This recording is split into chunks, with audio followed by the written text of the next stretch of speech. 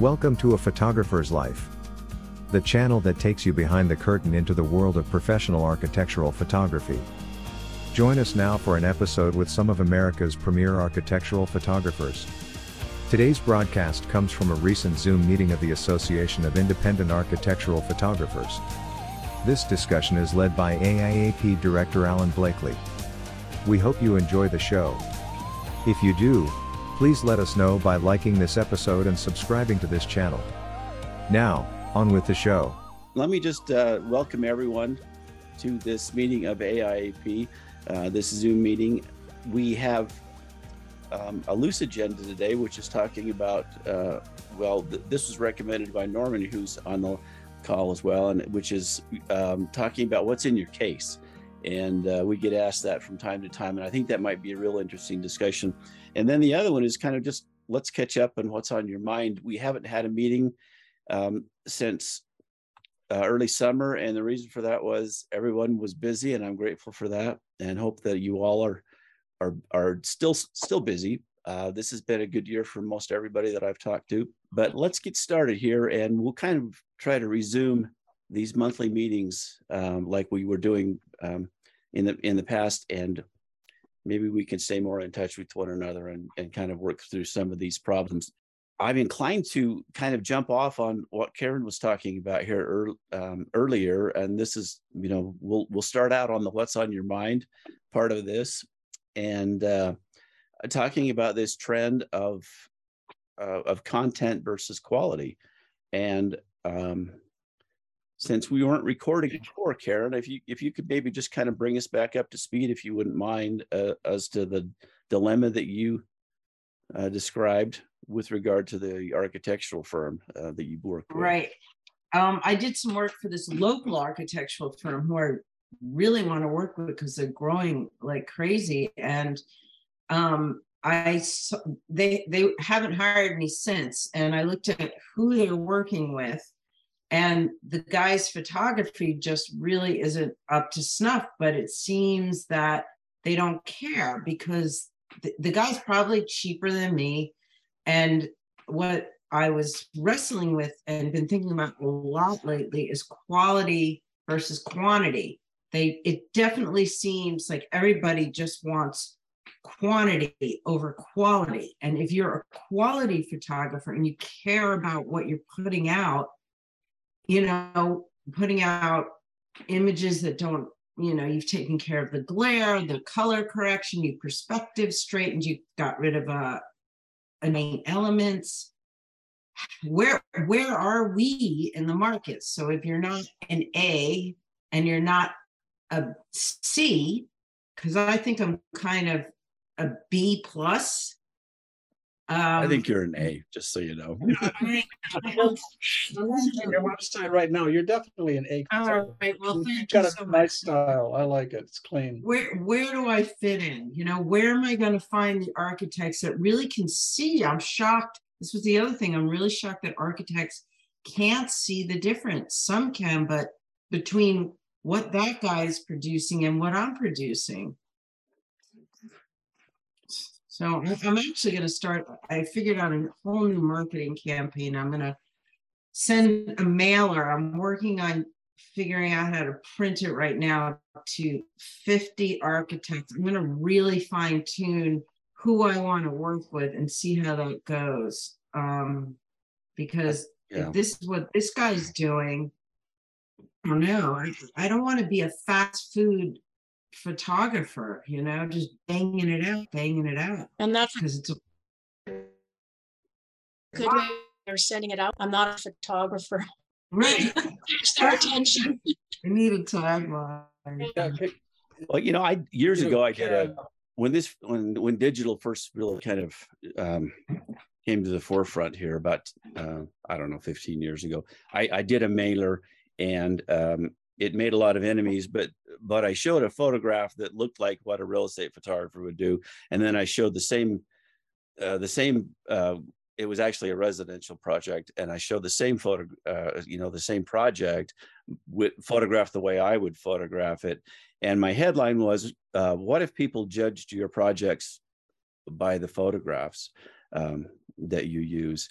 and then hyphen. As a matter of fact, they do.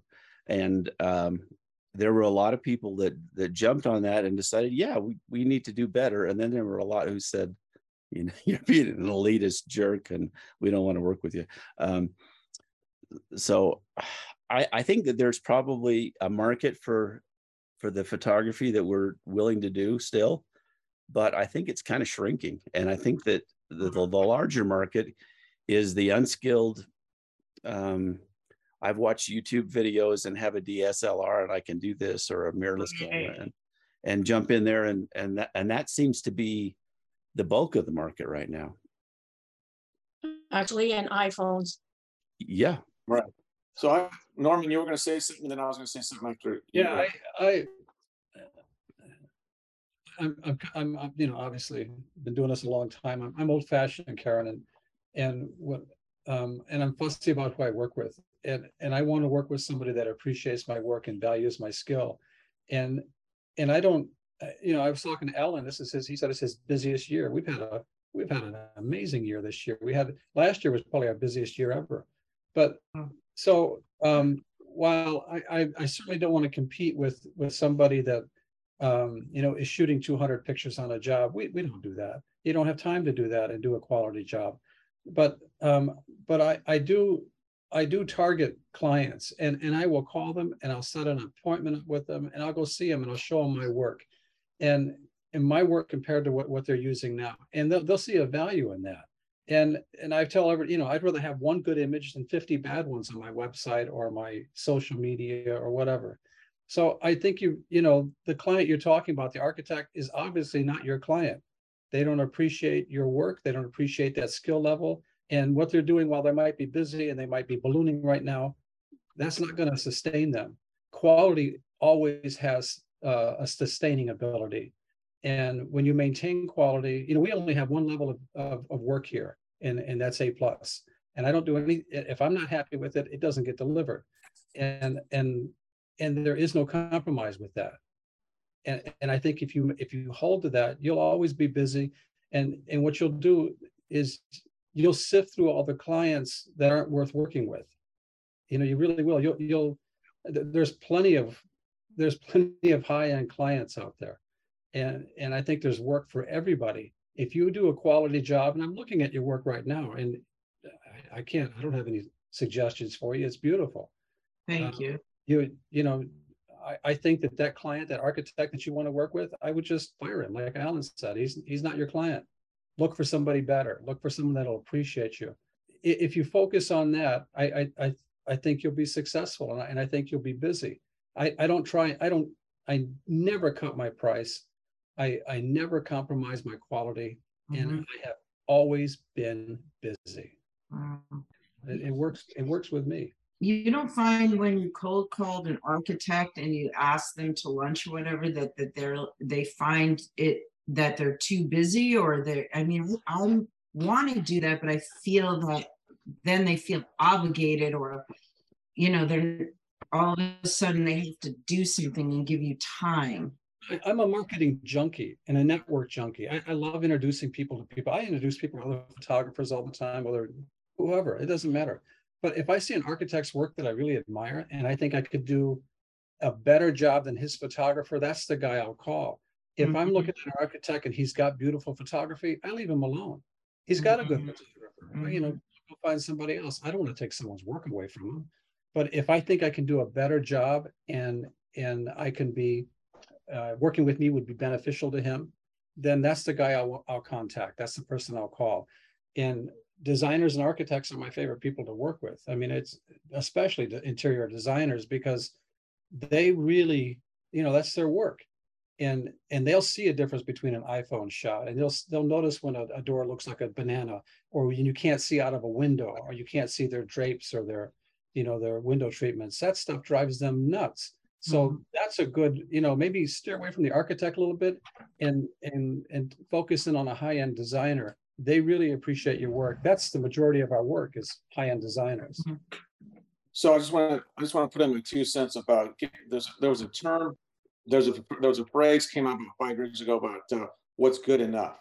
Okay, and that's where we're coming out of the recession. and the photos just had to come across to get a certain idea. But now we're getting better quality and so on. But I think as we come into maybe a recession in 23, it might be going back to what's good enough. But I think it depends on the market that you're in. Karen, what market are you in? What city are you in? I live in Lyme, Connecticut. It's very rural, but there's a lot of wealthy people around here, and they're all having work done, in landscapes, and there's a lot happening here. So I'm like halfway between Providence, Boston, and I guess if you've heard of Fairfield County in Connecticut, like Greenwich, Fairfield, New Haven. So there's a lot around here. I just, I don't know. For me, this, I have no work in July and August. Well, So you're in a smaller market, and you're always going to have these lower cost photographers come in. Well, the quality is not as good, and so your clients will be bombarded with this, and then they're going to compare your price with somebody else. Like I said, what's good enough, and that's something we've had to fight over the last 4 or 5 years. So it's always a tough market. You got to build those relationships, and I think the networking is so important, because it's like anything else. You might meet with 10 people, not necessarily lunch, but just on the phone or showing your portfolio. But it's just that 1 out of 10 or 1 out of 20 that will keep you busy. Yeah, Karen, that's really good thought. And I travel too, so not everybody travels, and because I do travel for my clients, not everybody does that. That's probably a good 30% of our work is travel. In some instances, like last year, it was probably 60 or 70% of my work was travel. So I'm in the Chicago market. I have an intense. The competition here is very intense. There's plenty of work for everybody, and if you have the ability to travel, particularly in the Boston area, there's a lot there. Yeah, I travel. I would, for sure. Yeah, I think you've got the ability to expand your market a little bit there. 80% of my work is travel. I only do maybe 20% of my work here in my local geographic area. But before we got on this call and started recording, Norman and I were chatting, and we have both raised our rates this year. And I know for me anyway, what happened was my business picked up. I increased business. I raised my rates by 25%. And all of a sudden it opened up this new market of higher end clients who I'm thinking maybe he looked at my rates before and thought, well, maybe he's not the best that we need because his rates are at this certain level. I don't know. But that was something that was a real surprise to me, was that my business picked up after my rates went up. So yeah, I've actually, that's an excellent thought. I've actually lost a client. I remember 10 years ago, I quoted a job against another Chicago photographer. And I remember the designer, and I really wanted to work with them. I still would like to work with them. And he told me, he said he can't be any, effing good at that price. And I'm a way better photographer than the guy that he's using.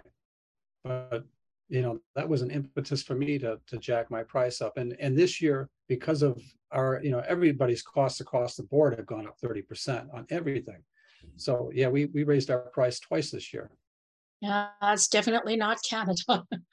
Up here, there's just no way. Up here is just architecture pricing it's turned into real estate. Wow. And they won't pay for travel. My first question whenever they contact me now is, what's your budget and how many images? And usually you hear, well, my budget's just around 1,000 and we're looking for about 50 to 100 images. You can't do that. I just go, no, thank you. My next question is, what are you smoking? I know, but there's photographers here. They're doing these projects for like $300. It's crazy. Yeah. Processing them. That takes so much time. Even if they just no, they're send those over. They send those overseas for sure. They just care that their images are bought. It's a joke. They don't care. They'll spend hours on it. But here I've got a client, and it's all, some of the newer photographers trying to get into the market, but they've wrecked the market. Well, that reminds me of stock photography when it started going into royalty free.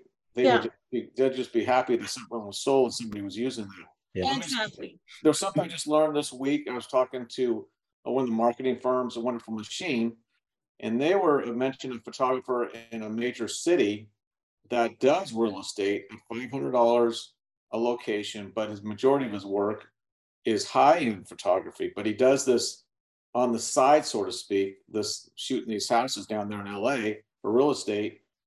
I thought that was a tricky one because they find out you're charging that a lower rate for real estate, and then you're going to have your regular day rate for higher end clients. So yeah, real estate is definitely hurting, and I don't think it's going to go away because the quality of some of the software that they're using to process basically overnight, it's pretty impressive. Now the angles are not what we say and what we see, and then also the retouching, but it's bringing us all down with the low rates that they charge.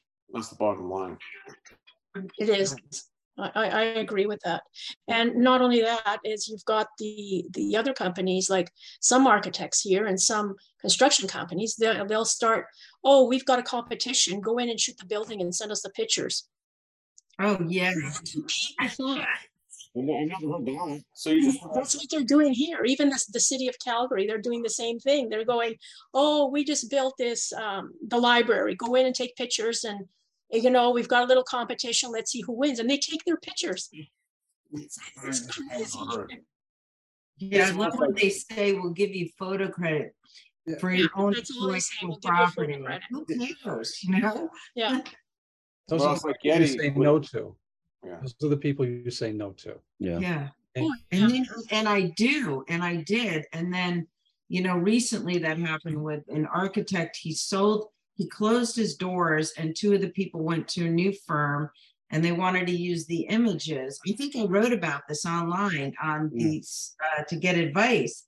So I told them what the price was, and I said to them, because they're right up the street, I said, what if you buy these images now, this second license, I will offer you a shoot in the future with 25% off of what you paid for the images to try and get my foot in the door.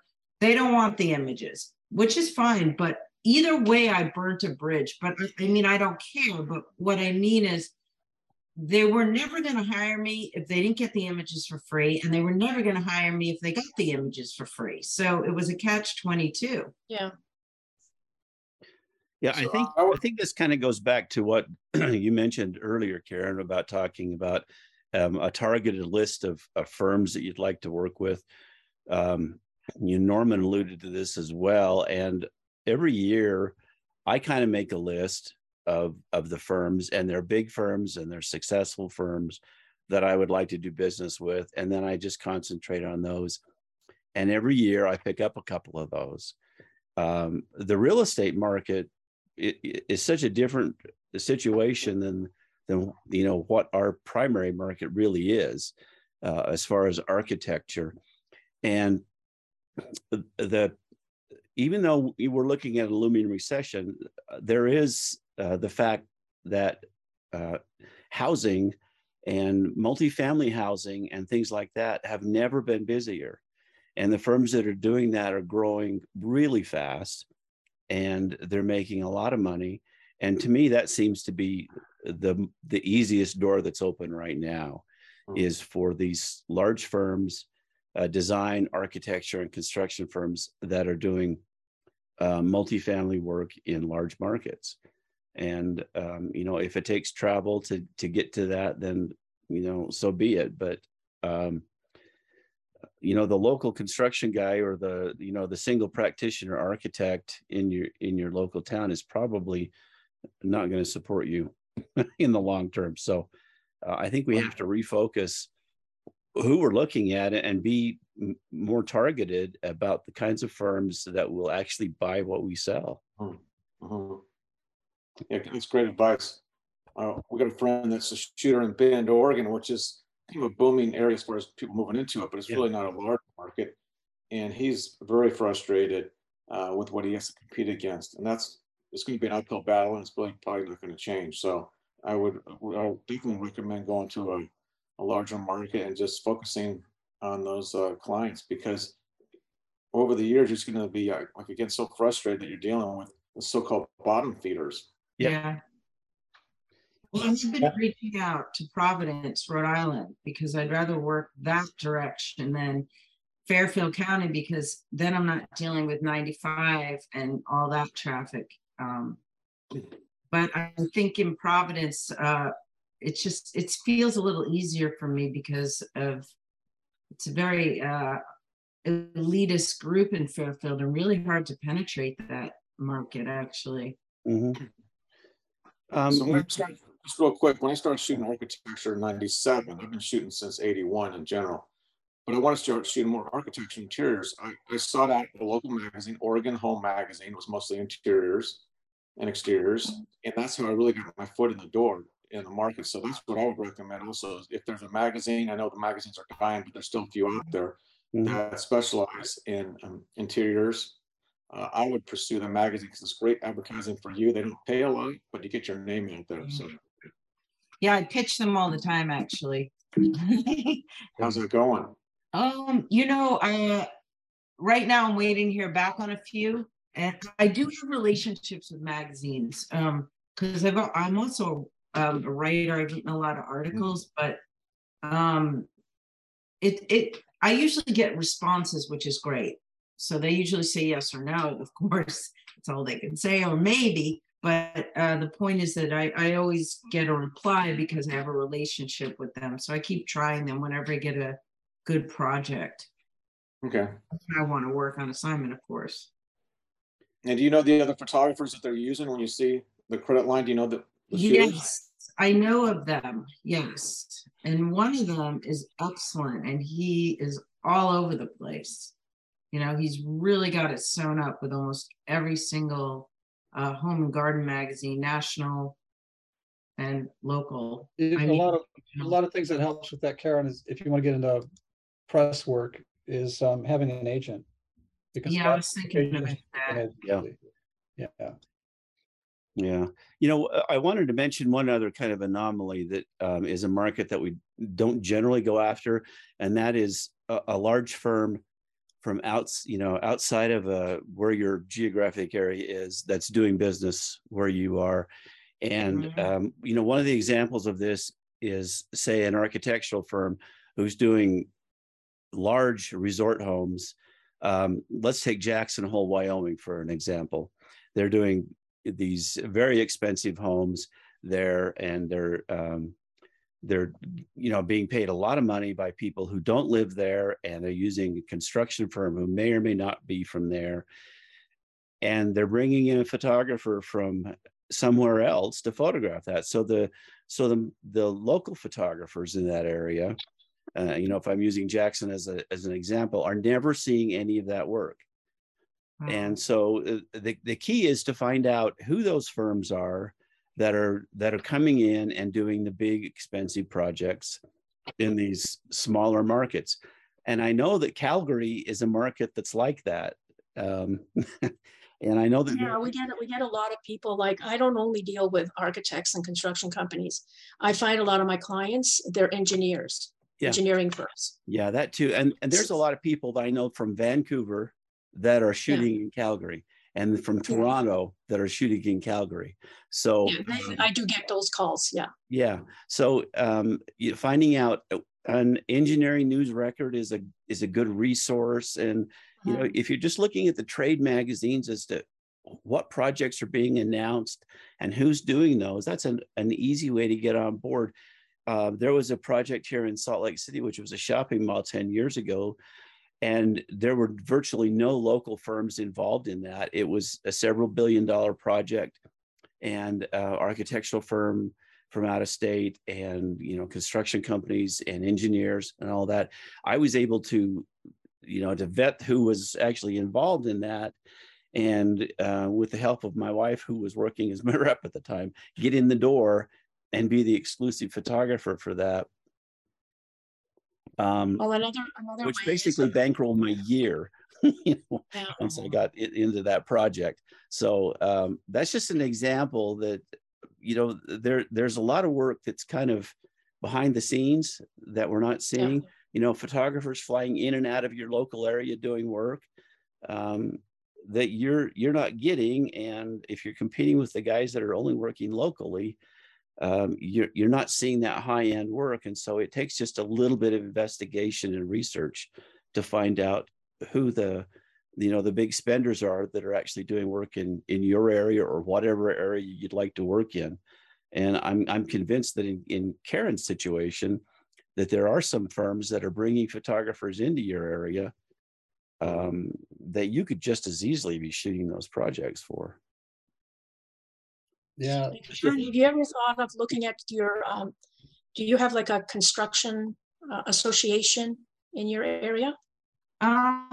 Well, I belong to the AIA Connecticut, and I'm going on a couple of like walking tours of buildings that are being constructed, and to meet the architects. It's open, so I'm trying to do stuff like that. I have looked at engineering and construction firms, but no, I am going to look at what Alan just said about the engineering news record.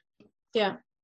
A lot of my projects that I've done, they come from the construction companies, but I always go to the example, the Calgary Construction or the Alberta Construction or Canada Construction websites, and they show all the upcoming projects. Yeah. Architects newspaper is another one. Yeah, that's another one too. What is it called? Architects newspaper. And these are free. You can get a free subscription to them generally. And I go through those when they come. I go through and I will either dog ear or highlight pages or tear pages out if I see somebody that I'm interested in pursuing, and then go from there. And then I throw the rest of the magazine away because I don't care about it. But it's just a source of leads. Yeah. When you get those or identify those companies, do you look at their websites to determine if they already have a photographer, what the quality level is, and make the assessment kind of like Norman mentioned he does? No, I don't. I generally don't spend that much time researching it, and I will just contact their marketing people directly and say, I've heard about your project, such and such. I'd be happy to talk to you about photography when the time is right, and leave it at that. And some of them have firm commitments, and I respect that, and others don't. And so I don't really muscle my way in on those kind of situations. I just open the door and let them make the decision. Mm-hmm. Well, that's all you can really do. Yeah. But you at least have to make that contact. Mm-hmm. Yeah. I definitely look at the websites before I contact someone. And some you could tell they haven't done anything in years and years, and they might not even value photography or want to hire you. But then again, I could be wrong. With that. That's a catch-22. Well, and let me bring up just another point too, and that's when you do shoot a project, I think it's helpful to find out who else is involved in that and spin off those others as potential clients. So I've done that. If I get hired by the architect, I want to find out who the contractor and the engineer and the landscaper and the manufacturer for the light fixtures and the flooring and everybody. You just check out everybody. Yeah. And then you just spin it off. Like what I do is I say, okay, I'm capturing this project. Would you like to see the images I capture once they're done? So there's projects I've sold to 5 different companies, the same images. Yeah. Yeah, I do that regularly. Most of my work, I'm licensing to about 5 people, 5 different parties. Yeah. So generally, Alan, are you bringing the, sorry. Generally, Alan, are you trying to bring those people in the beginning, or are you waiting until you finish the images and then going to try and license the photographs after the fact? For me, it's when it's after the photo shoot. Yeah. I try to find you have something to show. Yeah, and what I do is I post a gallery online of the photo shoot, and it has a 7-day expiration period. And I quote them a price for multi-party licensing discounts. It's not cost sharing, it's multi-party licensing. And I offer a discount when there's, more than one party licensing, so they don't get the idea in their mind that they're sharing one cost. But then I offer that for, that preview link is up for a week. And after that, if they haven't made a decision, that's that. And I quote the price is on there, and they have to license the entire portfolio at that point. After that, they can license individual images at my regular prices. That's fine. But having that deadline seems to be a big motivating factor for people to say, yes, I want these, or no, I don't, that kind of thing.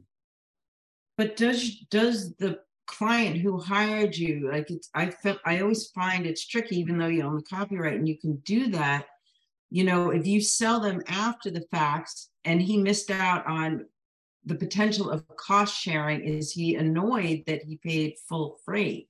I've never had that happen. What I've done, Carol, in the past is, Karen, I've actually said to construction companies, look, and engineering firms and some architects, I don't work as much with architects as I do with construction companies and engineering firms. I always say, do you have, if you can get a group of people together, I can get you a better price. But of course, I use the second user license and third user license. So I'm still getting all the money, but I give that to them and then they go, oh, that's a great option. We can save money that way. So just grab them. Yeah, that way. Yeah. You're still making the same money. Yeah. Yeah. But I don't go back and, retroactively rebate money to firms because somebody licensed the images. No. So it's off the table once that multi-party licensing offer expires. Yeah. Yeah, I do a similar thing, Alan, but I do it before the shoot. Mm-hmm. If you want to be a part of that way, I know who I'm working with and who I'm working for. And oftentimes, an interior designer want a different image than an architect or a builder. Yeah. And so they like to participate. And sometimes they'll come out themselves or they'll request something specifically. But I don't offer multi-party licensing after it's done. I do it prior to that. Yeah. And I'm not worried about them saying, oh, I want to see the job first. They can look at my website and they'll see the quality of the work they're getting. I mean, that's a representation of what I do. So, and it works out. I have a lot of people do that, but I never do it after the fact. Yeah, I usually do it after. Now, here's one. I had a company, they hired me from Germany, and there was a big project here, and all they were the elevator people, and they wanted me to capture the elevators. And I go, wow, what a great opportunity. So I went in and, as the company's hiring me, but they want some other pictures, and I just grabbed the whole building. So once I did that, they got their pictures, and then I approached the engineers, the architects, everybody else. They all bought it, the whole packages. So it's just getting your foot in that door and getting the images. I've done a lot of work that way. And I think we leave a lot of money on the table when we don't do that. Yeah. Because, well, what happens is you end up finding out on, if you're signed up with Pixie, you end up finding out a year or two later that somebody's already using those that hasn't licensed them. So, which is one of our sponsors. You say Pixie, I'm just dealing with it, and they're a sponsor we've had for many years. Yeah. Yeah, they have been really good to work with us at the AIAP, and yeah. Everybody should. I will be buying a second home because of Pixie. So. Yeah. Yeah. If you're not signed up with them, I highly recommend that you. Yeah, it's amazing how many people use your images. It's amazing. And they are so good at recovery. It's just astounding. It's staggering. Yeah. So I've got 500 as of this morning, 549 open cases. Wow. Oh, I think that's more than mine. I thought I had the record at 300 and some. Wow. Yeah, people just assume they can just use the picture. It's just whatever. No. Okay. It's amazing.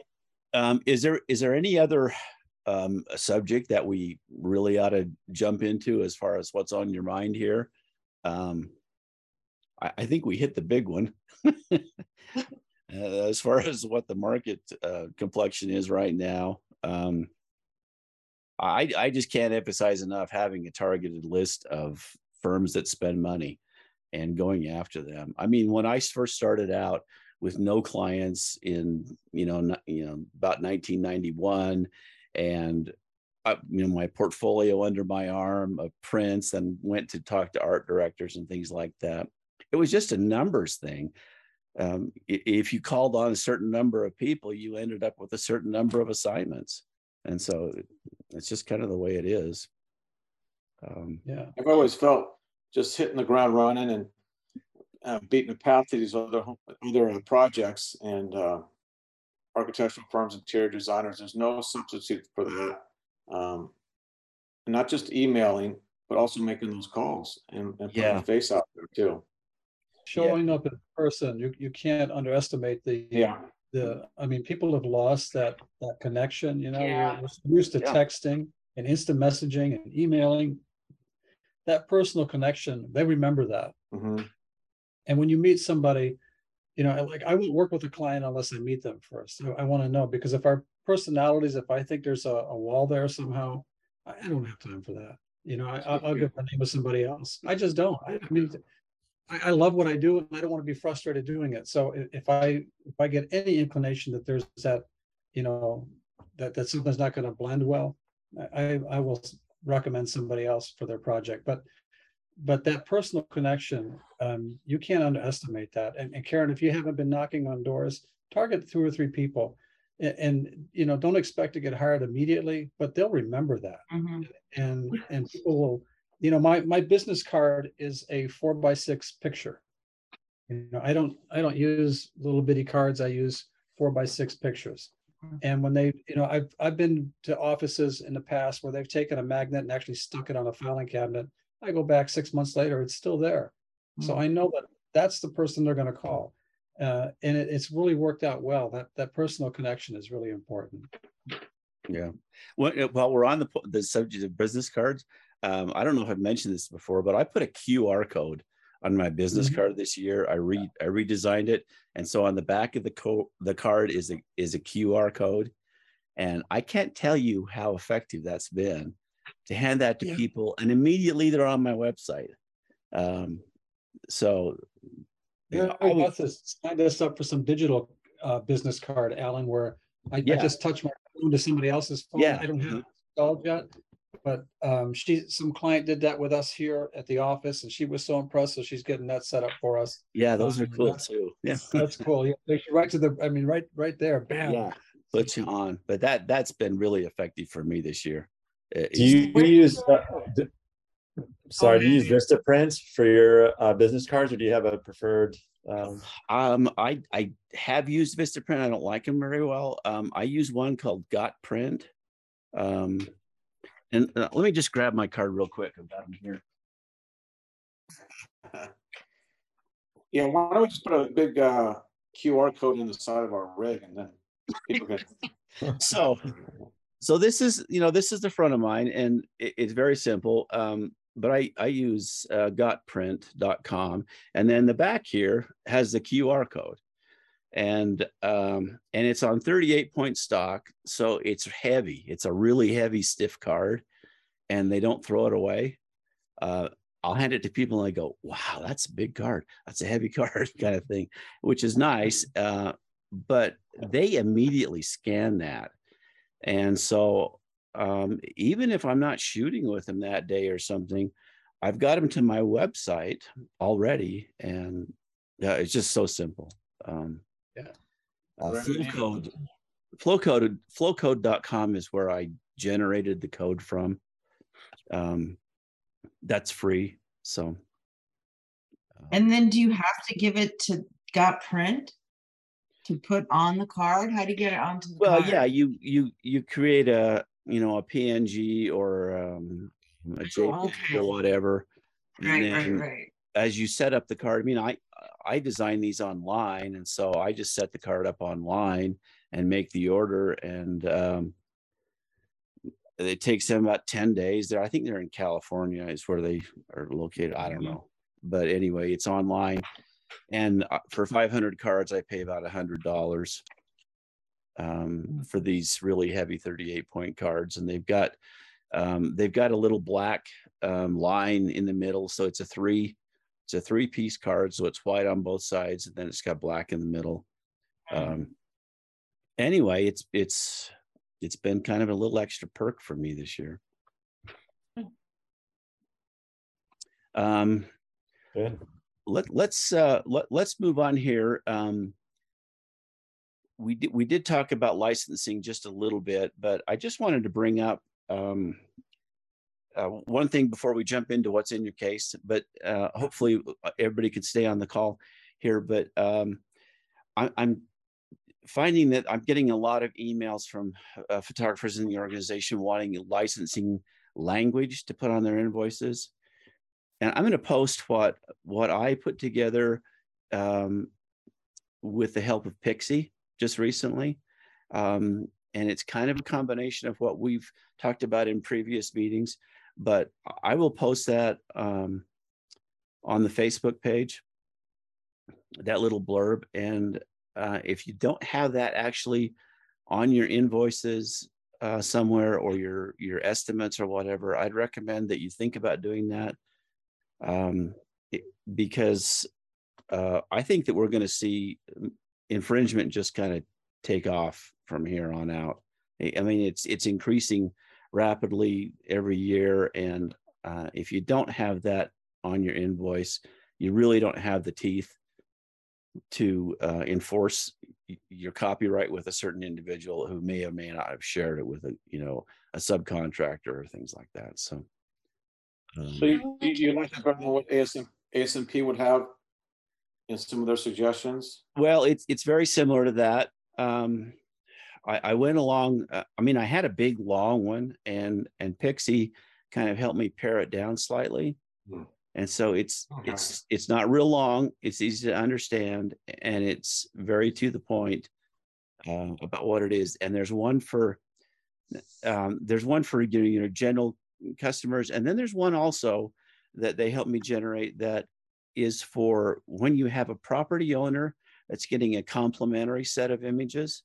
And that happens from time to time, like schools and government agencies, nonprofits, individual homeowners, things like that. And so there's also that that lets them know that these are theirs to use personally, but they may not share them with anyone in a commercial situation, because I've had infringements that have been pretty egregious because the homeowner decided to share things. So, all right. Where did you say that you put that information? I'll put that on the Facebook page. Oh, okay. I'll do a post on the Facebook page, so those two blurbs are on there. And you can use and modify them as you wish, but I do know that Pixie thinks that those have got enough teeth in them to be something that we ought to have on every invoice or every delivery, that kind of thing. Yeah, that's every really transfer. important. Yeah, a lot of photographers will use like a 5 or 6 page licensing. I've seen them do it, and I mean, by the time you get to page 3, the client is just freaked out. Yeah. My license is really simple. It's straightforward. It was put together by an intellectual property counsel, and it has teeth. And I've used it in court successfully. Pixie loves it. It's simple. It's easy. It's I share it with anybody. I share it with everybody. I think I've sent it to Alan, but They gotta know what they're buying at a glance. Yeah. Keeping it simple like that it is really important. And I agree with Alan. Every time you deliver, put it on the invoice, send the licensing with the images. You got to have that. You just got to. Yeah, I even put it with my image transfers. So yeah, I have a file transfer. It's on there as well. Mm-hmm. I'm sorry. Good idea.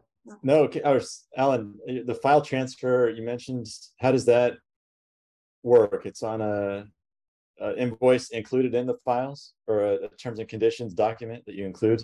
It's well, I use WeTransfer to transfer files. That's the service that I use, and they have a message section that prints in the email that below the download link, and so in that message section, it says image licensing terms.